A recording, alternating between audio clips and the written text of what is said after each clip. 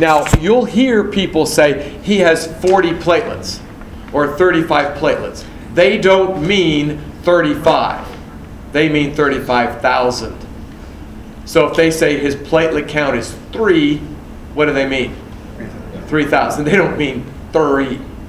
Okay, now the ANC means what it says. But this is usually in thousands. And then red blood cells are 4 to 6 million. Red blood cells are 4 to 6 million. And an abnormal red count is just a B.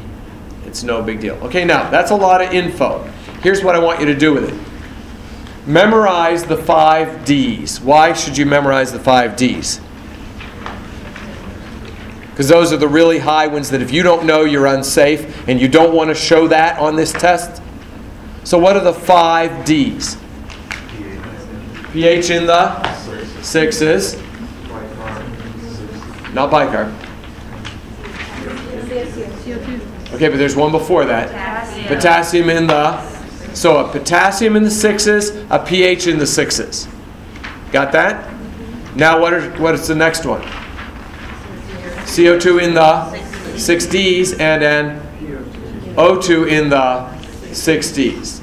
So a pH or a potassium in the 6s, or a CO2 or an O2 in the 6Ds. So what pattern are you seeing already? 6s and 6Ds you don't like. And then what's the 5th one? Platelet count of less than 40,000.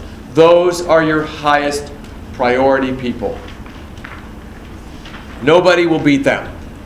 And boards will not put those people against each other because it's not fair.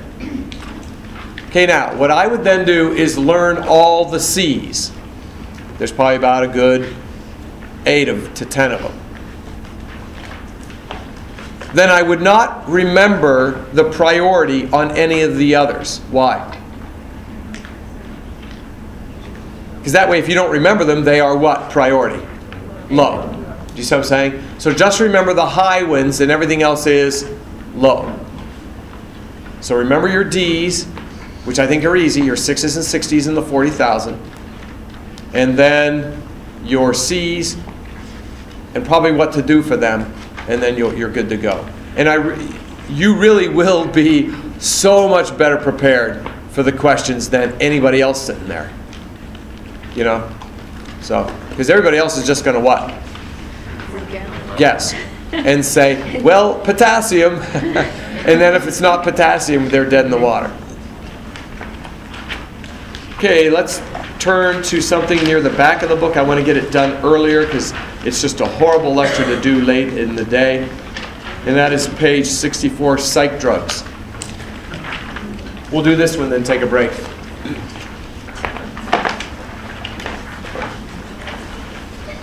Psychotropic drugs, page 64.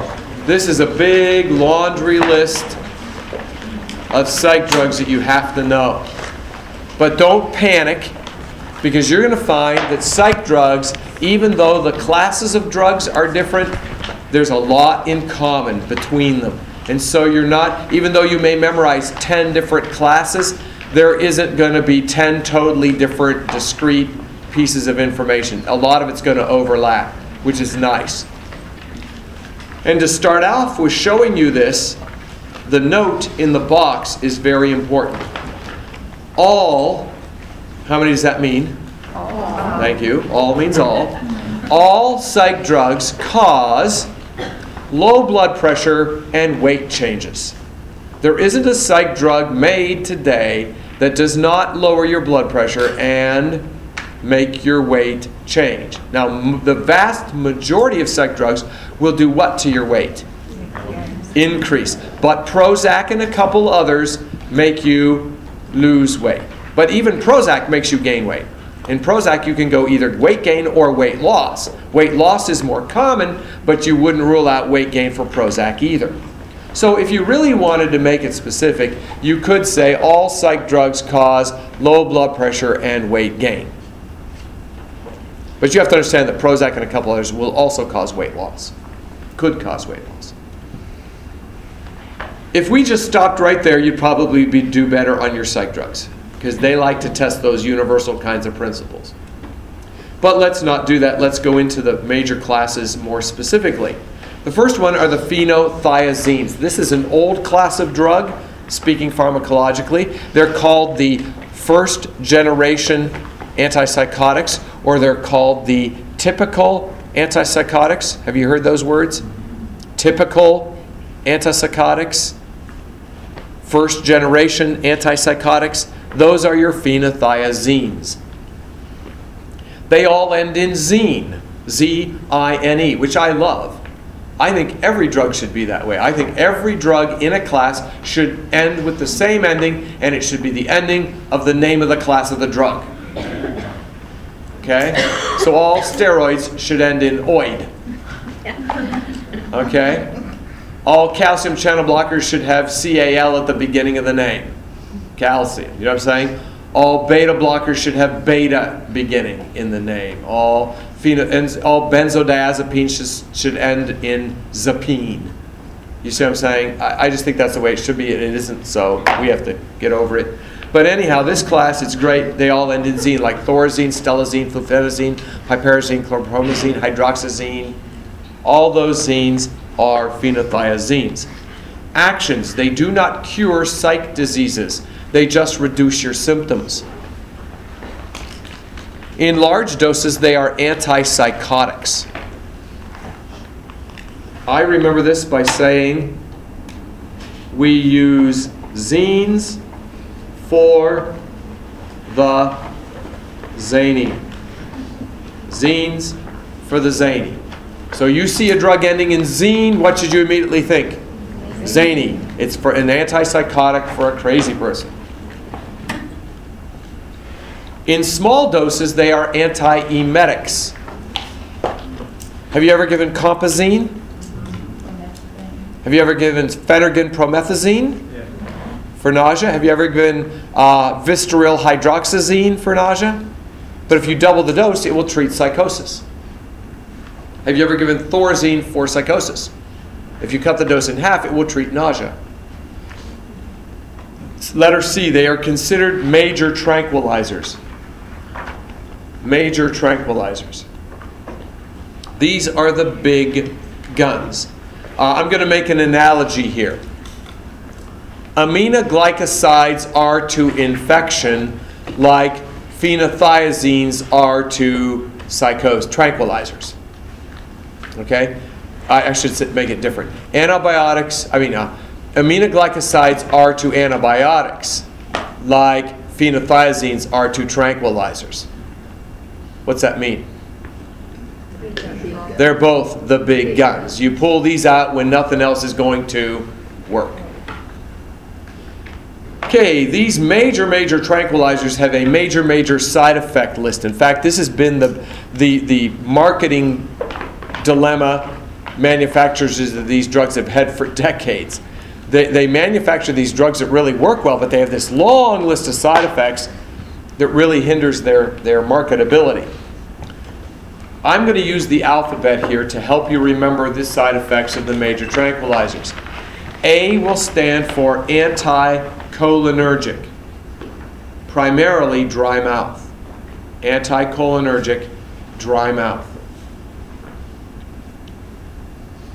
B stands for blurred vision. C stands for constipation. D stands for drowsiness. Anybody know what E stands for? EPS, extrapyramidal syndrome, the thing that looks like Parkinson's. Extrapyramidal syndrome, EPS, like Parkinson's. Remember where they get the pill rolling and the cogwheel rigidity and the shuffling gait and all that? F, I cheated. I needed the F.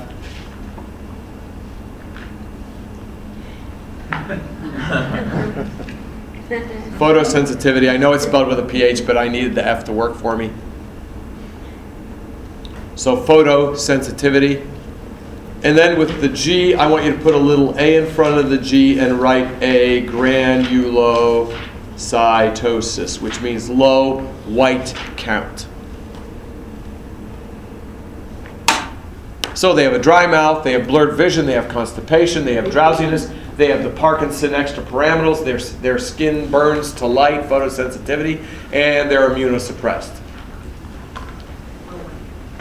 So that's the side effects of... Now those are all side effects, not toxic effects. What do you do when a patient displays a side effect? What's the nursing action when a patient displays a side effect? Do you hold the drug?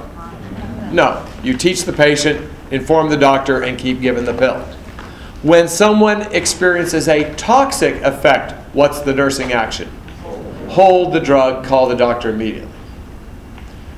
So for EPS, would you call the doctor immediately and hold the drug?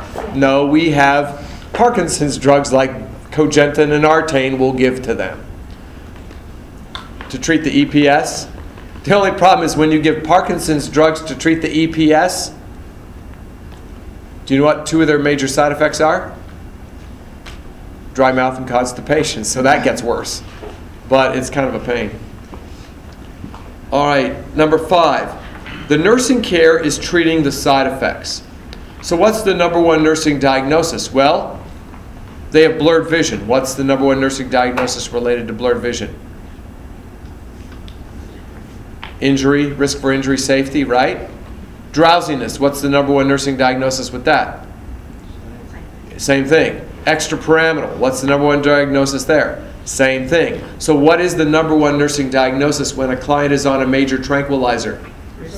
Risk for injury, safety issues.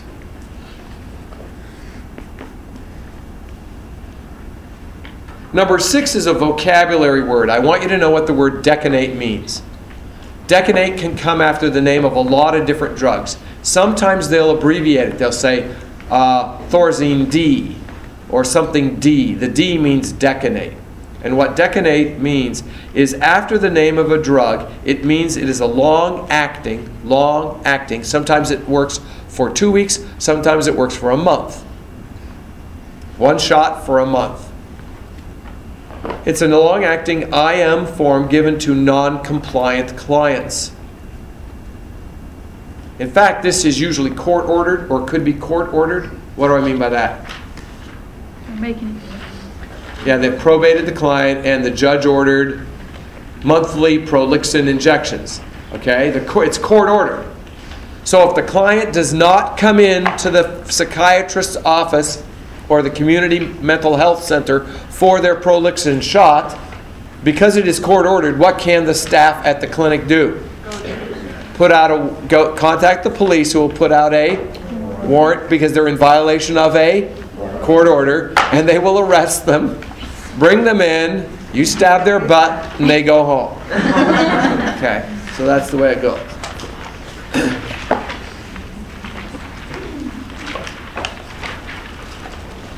And the police just love that. Okay, tricyclic antidepressants. Tricyclic antidepressants are an old class of antidepressant, and most of them have now been grandfathered into a new class of antidepressants called the NSSRIs.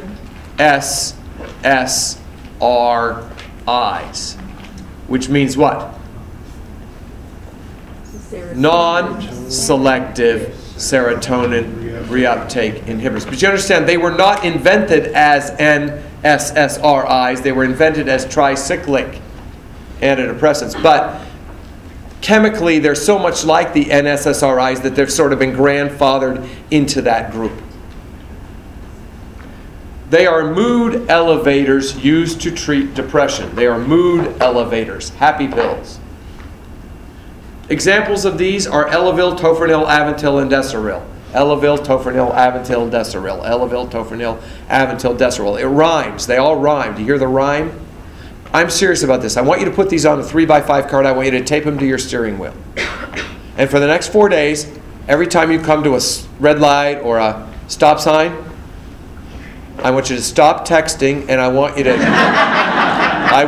just say Elavil, Tofranil, Aventil, Deseril, Elavil, Tofranil, Aventil, Deseril, Elavil, Tofranil, Aventil, Deseril. And after 3 or 4 days, guess what will be forever linked in your brain? Elavil, Tofranil, Aventil, and Deseril. Now, why do I want you to link those 4? Because if you link the other 3, Tofranil, Aventil, and Deseril, with Elavil, Elavil's real easy to remember that Elavil elevates. Elavil elevates. Well, what's it elevate?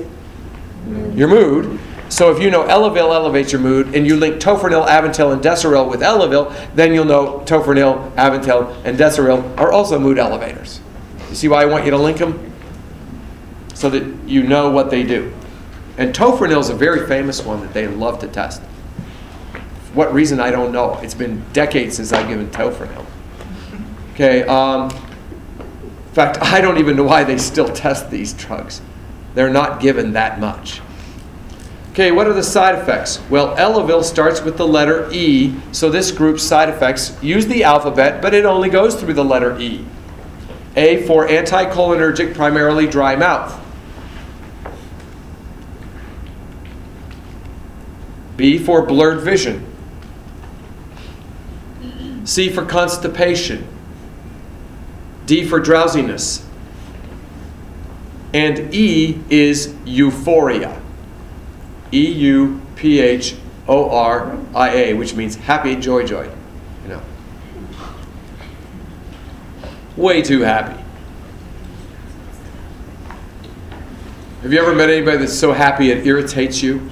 That's what this is. What do you notice about that list? It's very similar to the major tranquilizers, but you don't have the extrapyramidal, the photosensitivity, or the agranulocytosis. But the big thing they'll ask about these antidepressants is you must take them for about 2 to 4 weeks before you get beneficial effects. You take them for 2 to 4 weeks. So do they work right away? No. So what's the patient going to say typically after 1 week of antidepressant therapy? What will they say? It's not working. And you need to teach them it's going to take a little while. Letter C, the benzodiazepines, the benzos, real famous. Everybody should know about the benzos. The benzodiazepines. These are anti-anxiety meds. They are considered to be minor tranquilizers. As opposed to what? The Zines, which were the majors, the Zeps are the minors.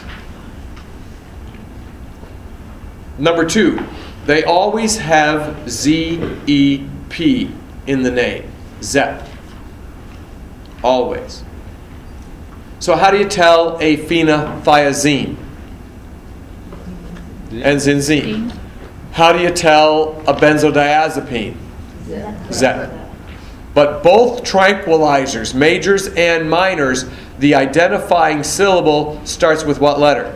Z. Zeps and Zines are tranquilizers. Now the way I remember that is in cartoons, when somebody is tranquilized, meaning they go to sleep, what do they write on the page?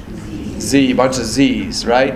So if you want to put somebody to sleep, give them Z's, use the Z's. What Z's? The Zeps and the Zines. Zines for the zany, those are the what? The majors. And Zeps are the minors. The way I used to remember that when we were in school, doesn't work as well for you guys because you're younger. But back when I was in school, the greatest rock band of all time was Led Zeppelin. Anybody ever hear of Led Zeppelin? Who's never heard of Led Zeppelin? Oh, wow, I'm still impressed. You still have heard of it? Wow. They must be in their wheelchairs still making music. What's that? Rock bands put all those over. Oh, okay. You mean the game? The game is bringing it all back. Okay. Yeah. Well, I just remember Zeppelin. Zeppelin starts with what? Z. 3. Zep. Doesn't it? Zeppelin. Yep. And we used to say, what do you find at a Zeppelin concert? A bunch of minors on tranquilizers. So that linked what? Zep with minor tranquilizers, so that we kind of remembered that. Okay. The prototype is Valium, diazepam, lorazepam, fluazepam, clorazepam, chlorzapoxide. They always have ZEP in them. Indications, they are more than just minor tranquilizers. These drugs are more than that. Yes, that's their major use. But letter A, they can also be used as a pre-op to induce anesthesia. Letter B, they can be used as a muscle relaxant. Letter C, they're good for alcohol withdrawal. D, they're good for seizures.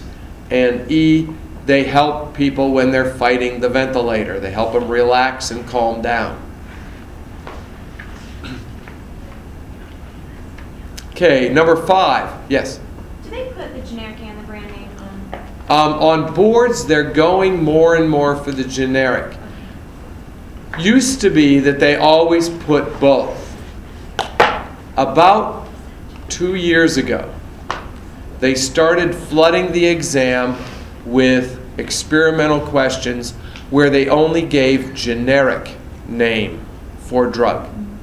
Because they were trying to find out which drugs is it reasonable to expect new graduates to know by just the generic, and which ones would it be totally unfair to ask them by just the generic.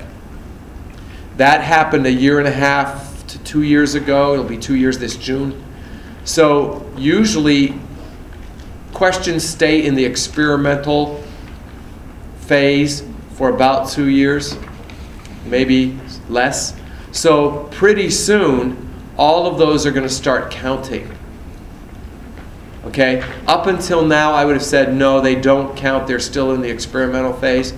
But it's been long enough that they've been doing that yes, there probably will be questions on your board where you are given a drug just by its generic name. And you have to know what it is.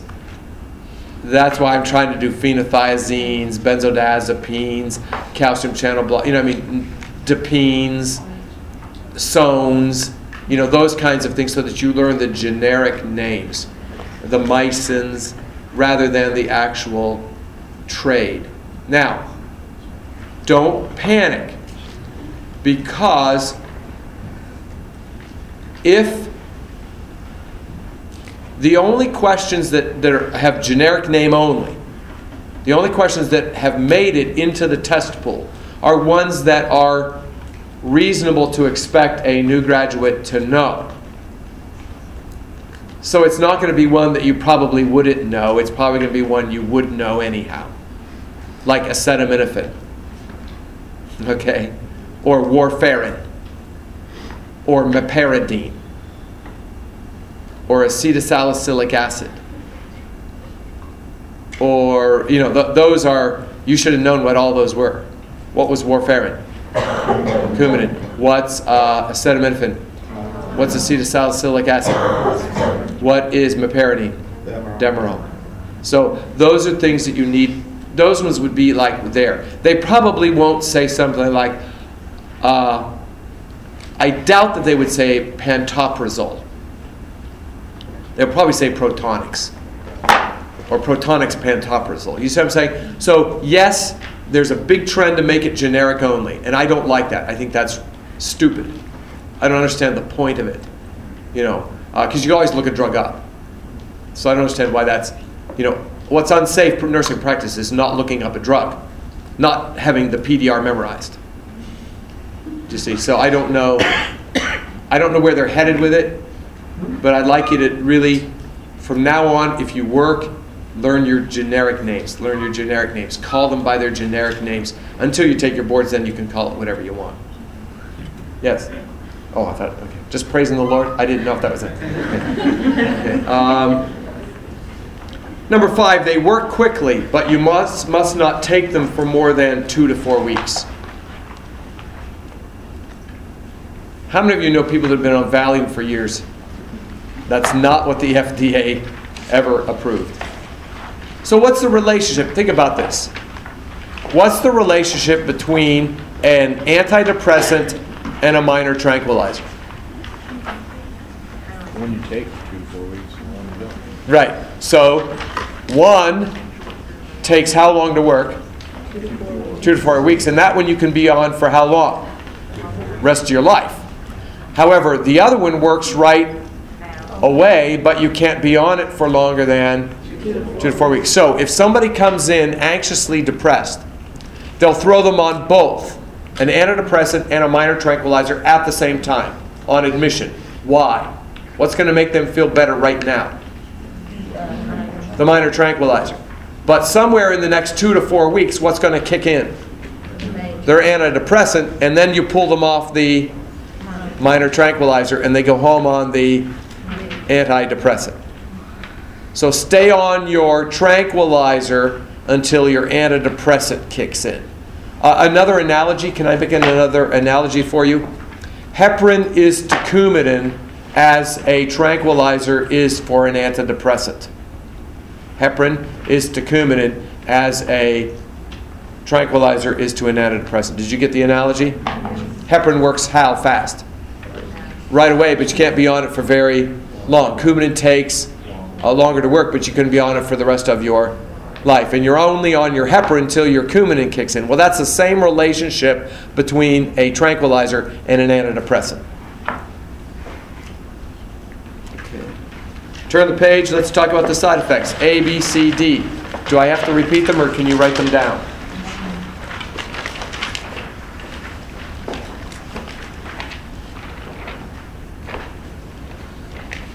Anticholinergic, dry mouth, and constipation. Androgenes. Blurred vision. A, B, C, D. And the number one nursing diagnosis is, because it's a tranquilizer, safety, injury.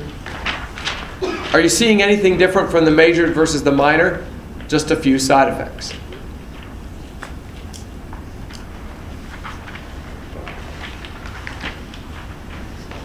Okay, which brings up the monoamine oxidase inhibitors, the MAO inhibitors. These are antidepressants. I don't understand why they're still being tested on boards. It has been 17 years since I gave one of these. And it's not because I didn't work psych, because I did. And I taught psych clinicals too. So I don't know why they give them. Now, they still give them in Veterans Administration hospitals. You'll see the most likely place you'll see an MAO inhibitor given is a Veterans Administration hospital. Why? And they're dirt cheap. Dirt cheap compared to the other antidepressants. You can buy a month's worth of MAO inhibitor for the price of 3 days of Prozac. They're pennies. They cost pennies per pill. Now, number 2 tells you how they work. You can just read that yourself. It's not a big issue. But the drug names, you need to spot an MAO inhibitor when you see it. Now, you're going to spot it from the beginning of the name, not the end of the name. The beginnings of the names all rhyme. They are Mar, Nar, and Par. Mar, Nar, Par. Mar, Plan, Nar, Dill, Par, Nate. You see it there? Mar, Plan, Nar, Dill, Par, Nate. Now the only problem with Mar, Nar, Par is that is their trade name, not their generic. Okay, but I've not seen a lot of generic names on these on standardized tests. Almost every standardized test I ever see has the Mar, Nar, and the Par there. Side effects. Write it down.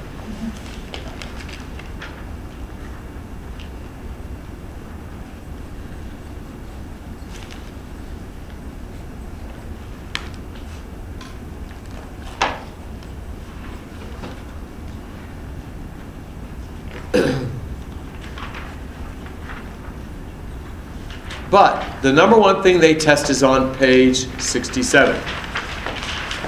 Patient teaching. Do you remember these drugs?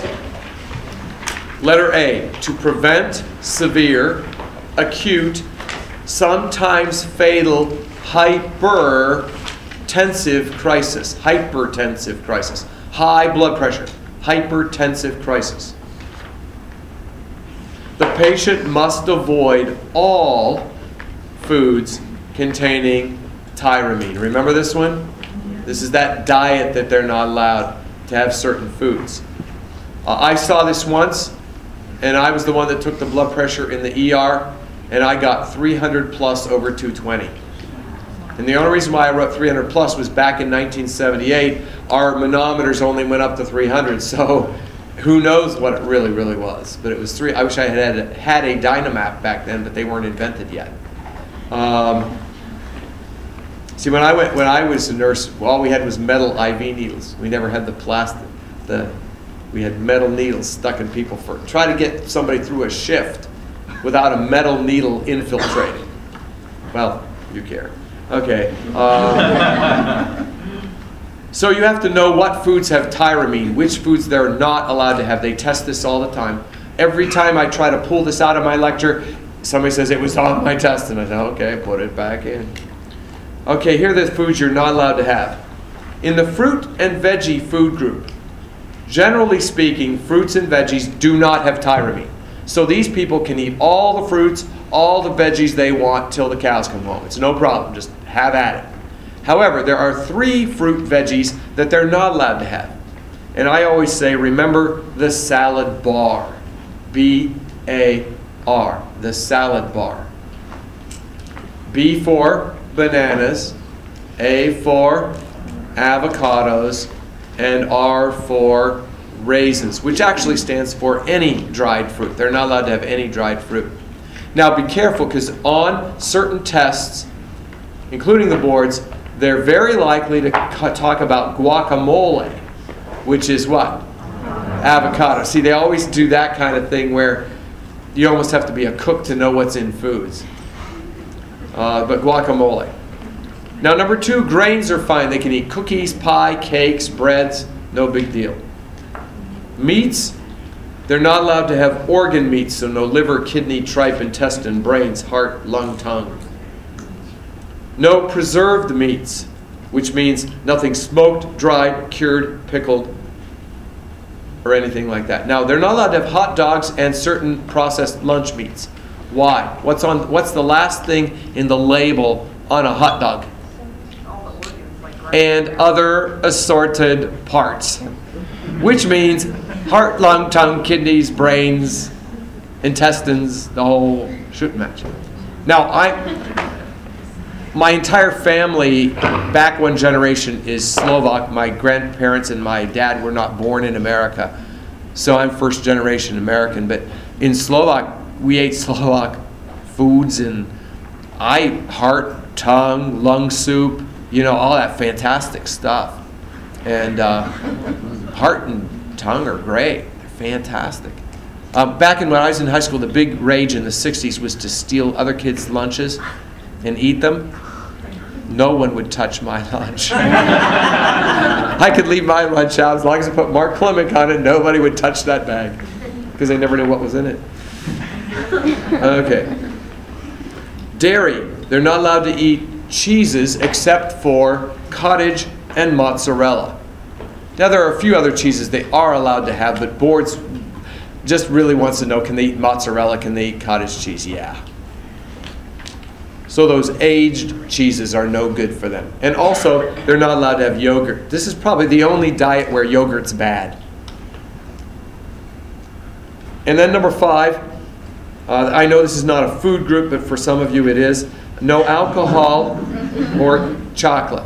Okay? So no alcohol, which rules out elixirs, tinctures, no caffeine, which rules out chocolate, licorice, soy sauce, all of that. So those are the things they're not allowed to have. And B, teach the patients not to take over-the-counter meds when they're on an MAO inhibitor. Have you ever read drug labels at a drugstore? What do they all say? Don't take if you're on an MAO inhibitor. Classic. Okay, lithium. We talked about it a little bit yesterday, didn't we? Notice it's an electrolyte like potassium, magnesium, calcium. Isn't lithium on the periodic table of chemistry? Second row, first column, Li, lithium. It's used for treating bipolar disorder because it decreases what? What did I say yesterday? Mania. It does not treat what? Depression. It decreases the mania. You're going to find out that of all psych drugs, lithium is the most unique because its side effects are not A, B, C, D, or any variation thereof.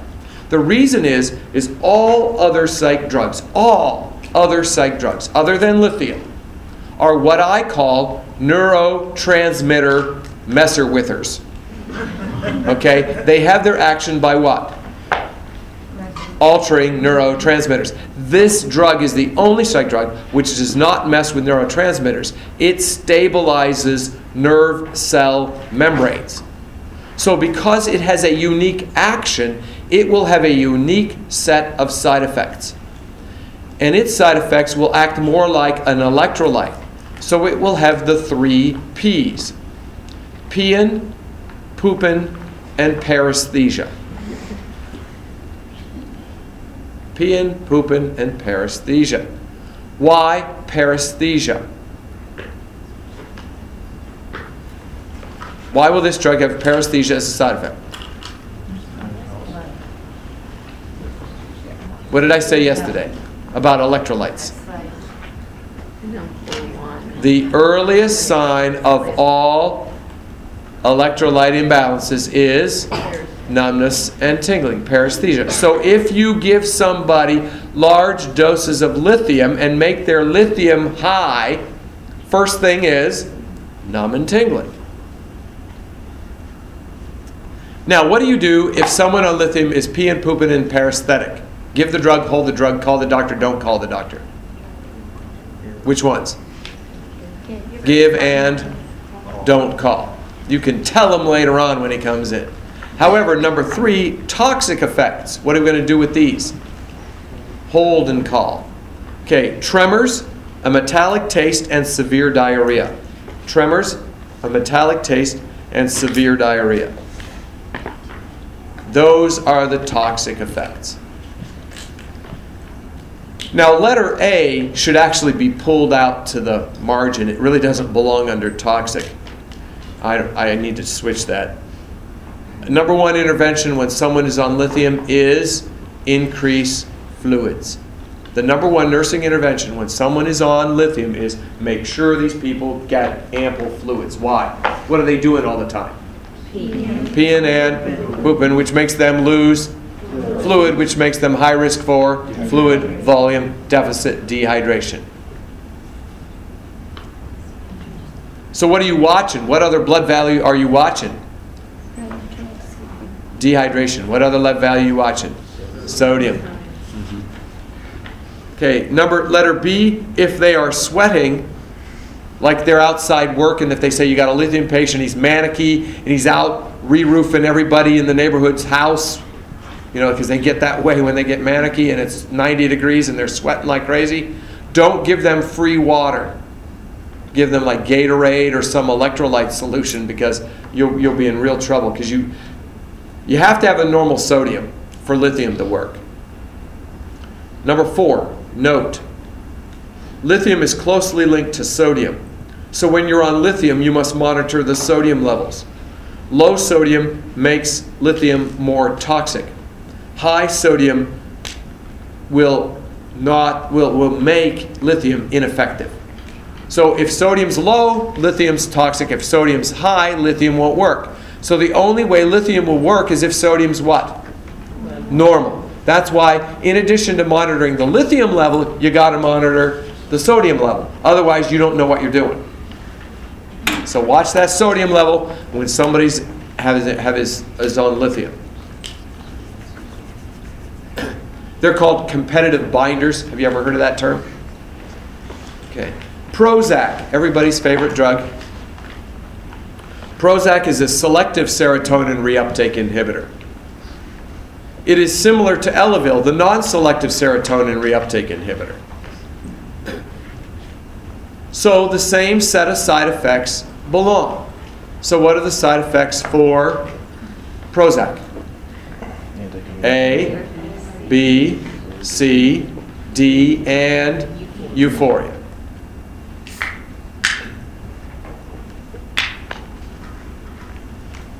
However, number 3 is more what they're going to test. Prozac causes insomnia. So give it before noon. Do not give Prozac at bedtime. Not a good idea. Number 4, when changing the dose of Prozac for an adolescent or young adult, watch for increased suicidal risk. What age group? Adolescents and young adults only. Now, if I were on Prozac and the doctor changed my dose of Prozac, would you have to watch me for increased suicidal ideation? Yes or no? No, because I'm not an adolescent or a young adult. I may look it, but I'm not. If you think that's true, you need glasses. The other thing is, what if an adolescent is on Prozac? Does that make them increased risk for suicide? No. It's only when you change the dose. So you have to have both.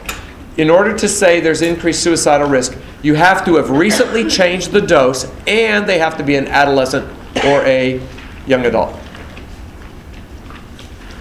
If you changed my dose, it wouldn't be increased risk. And if you kept their dose the same, it wouldn't be a risk. It's only when you change the dose for an adolescent. Which brings up the last 3 drugs, then we'll take a break. Haldol, my favorite drug. I love Haldol. Give me a Haldol and a dart gun and I'll be happy and psych all year long. It has a decanate form, which means what?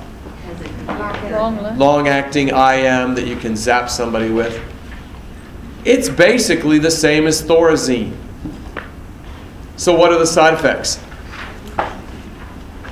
A, B, C, D, E, F, G. This is also called a typical first-generation antipsychotic, just like the zines are. It's the old drugs, the old antipsychotics. The big thing they'll test with Haldol is NMS, and you must know NMS. Do not go to boards not knowing what NMS is. Elderly patients and young white schizophrenics also may develop NMS from an overdose of Haldol. NMS is neuroleptic malignant syndrome. It is a potentially fatal hyperpyrexia. That word hyperpyrexia means fever, with temps of potentially 106 to 108. Certainly over 105, but it could start at 102, but it's going to go up, way up. Therefore, the dose for elderly patients should be half the adult dose. But the big thing they're going to do, how they'll test this is this. NMS also has some tremors with it, and anxiety and tremors. EPS has anxiety and tremors with it. And you get EPS and NMS with the same drugs. So boards is going to want to know, do you know the difference between EPS and NMS? EPS is a side effect, no big deal. NMS is a medical emergency, huge big deal. Patient could die. So they're going to want to know, do you know the difference between EPS and NMS? Because one's a big deal and one is not. How do you tell the difference between EPS and NMS? Take a temperature, which any LPN and any nurse, RN, could do without a doctor's order. So there's no excuse for any nurse missing EPS versus NMS. So if they tell you that you've got a patient on one of these major tranquilizers and he's having tremors and anxiety and confusion, what would be the first action you would take? Take their temperature. And if it's 102, 103, 104, what do? Immediately call squad if you're in a nursing home or a psych facility. If you're in a hospital, call it an emergency response team. You know what I mean? It's going to be a bad situation, yes. So temperature above 102. I would say, yeah, even though classically it's the 106 to 108 range, if it's over 102, you call that, Leonid, half the time, when you call 102, they're going to be okay. So you have to call them, even though you know that not everybody with a 102 is going to be actually in MMS. You can't, it's so life-threatening, you have to do it. That actually happened to us last spring when I was a nursing instructor at a certain hospital with some Cedarville students. We had a guy that was just a nervous wreck, and the patients were saying he's not himself. The nurses and they were trying to figure out what's wrong. And so I told my student, I said, go measure his temperature. So the student went and measured his temperature. It was 102.8. So we called the doctor, came in, got everything set. And I'm thinking, why didn't these nurses do this? But sometimes you forget those basic kinds of things when you're a nurse. You're thinking about a million things. So you do see it, and it's common. All right, Haldol, number 3, there are safety concerns related to the side effects. I love Haldol because if somebody comes in the ER and they're acutely psychotic and they're tearing the place up and they're wild and crazy, hit them with some Haldol.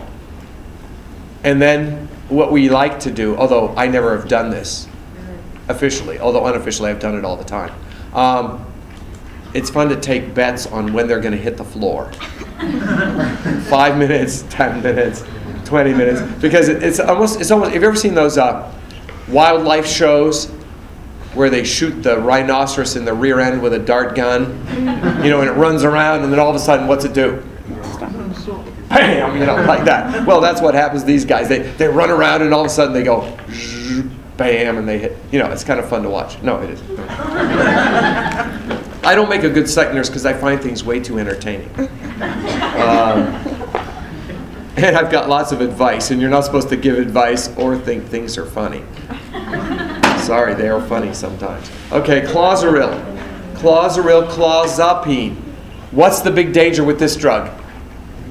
Name-wise. Look at the name. What's the big danger with the name? ZAP. Z-A-P, which if you're not careful, you think says what? ZEP. Z-E-P, and you'll miss what this drug is. Question? With Haldol, if they're in this medical emergency then, with the NMS, would you hit them with fluids? Is there No, you just stay with your patient. There's not much you can do. Just make sure the vital signs are stable. You're with them, the squad comes, and then they'll manage them medically at the hospital. Many people die because there's not a whole lot we can do for it. It's not a good thing. Clozaril, clozapine, this is the prototype. Do you know what I mean by prototype? What do I mean by prototype? The original first. This is the original first, second generation, atypical antipsychotic. This is the new class for the zany. Number 1, it is used to treat severe schizophrenia, which the zany. It was meant to replace the zines and Haldol. It was originally developed to replace the zines and the Haldol. And it looked real promising at first because it had an advantage. Number 2, it had an advantage. It does not have the side effects A, B, C, D, E, or F. Now, it can have slight effects like that, but very, very minor compared to the zines and Haldol. The patient doesn't even notice usually. So originally, we thought this was going to put the zines and Haldol out of business. But then, after it was on the market for about 6 months, we started to see a problem. And what was that problem? Number 2, the disadvantage. It does have the side effect agranulocytosis. In fact, this drug is horrendous in trashing your bone marrow. Your white count can fall horribly low, and you can get unbelievable infections from being on this drug. So they then they altered the formula, came up with different drugs like Geodon, Abilify, Zyprexa, Olanzapine, and all of those. And those are variations of this Clozaril. And some of them are less likely to mess up your white count, some are just as bad. The thing is that not everybody gets the low white count when they're on these drugs. So the upshot is some people can take this drug and some people can't. But the big thing you got to know is with any of your atypical antipsychotics, white count is a big deal. Measuring the white count is a very important nursing monitoring function. The only thing I do want to say is I want to say something about Geodon. Geodon has a black box warning, which means a fatal drug situation. And that is Geodon prolongs the QT interval and can cause sudden cardiac arrest. Geodon prolongs the QT interval and can cause sudden cardiac arrest. Therefore, you shouldn't really use Geodon with people with heart problems. In general, your second generation atypicals end in the ending Z-A-P-I-N-E, Zapine.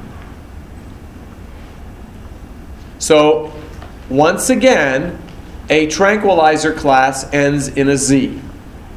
So you have your zines. What are your zines? What are your zines? Typical old-time antipsychotics. What are the Zapines? Second generation atypical new antipsychotics. And what are the Zeps? The minor tranquilizers. Okay? So Zine, Zapine, and Zep are all your tranquilizers. One's an old major, new major, minor. Do you got that? Can you match them? Minor, old major, new major. Zep, Zapine, and Zine. Okay, the last drug, Zoloft. They are loving Zoloft, and they will call it sertraline, not Zoloft. It's another SSRI like Prozac. It also causes insomnia, but you can give it at bedtime. But the big thing they are now testing more and more with sertraline is the interactions. Has anyone ever heard of the cytochrome P450 system in the liver? What is it responsible for? Cytochrome P450 system in the liver. It's the major enzyme pathway by which drugs are broken down and deactivated in the liver. You remember how drugs are detoxified, deactivated in the liver? Well, the cytochrome P450 enzyme system does that. You don't have to write this down. Zoloft, sertraline, is notorious for interfering with that system, the cytochrome P450 system. So what does it do when you take other drugs? Increases toxicities because they aren't broken down. So the reason why boards and other ones are testing sertraline is because when you're on sertraline, other drugs don't get metabolized and you have problems with too high levels of the other drugs. So when you add sertraline to the drug regimen of a patient, what do you probably have to do with all the other drugs they're on? Lower the dose. Okay, so let's talk about this. Number 3, watch for interaction with St. John's wort, this herbal preparation that people are taking right now. If you take St. John's wort and sertraline together, you're going to get serotonin syndrome, which is a potentially life-threatening problem. It looks a lot like those MAO guys that eat the tyramine. Looks a lot like that. So what are the symptoms? I remember the symptoms from SAD head. S for sweating. A for apprehension. D for dizziness and headache.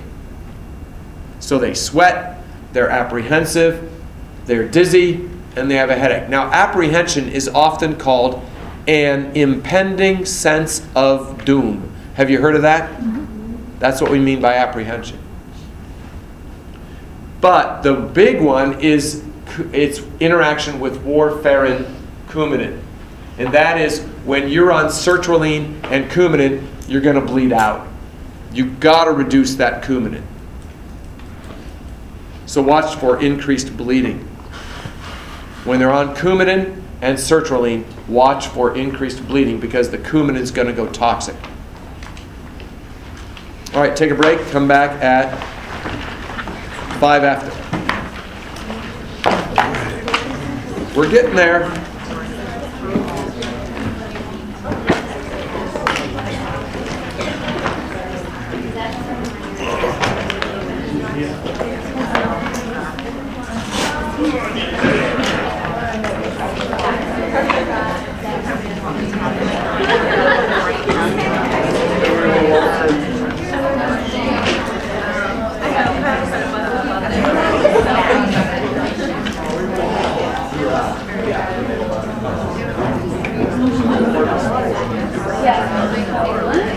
Yeah.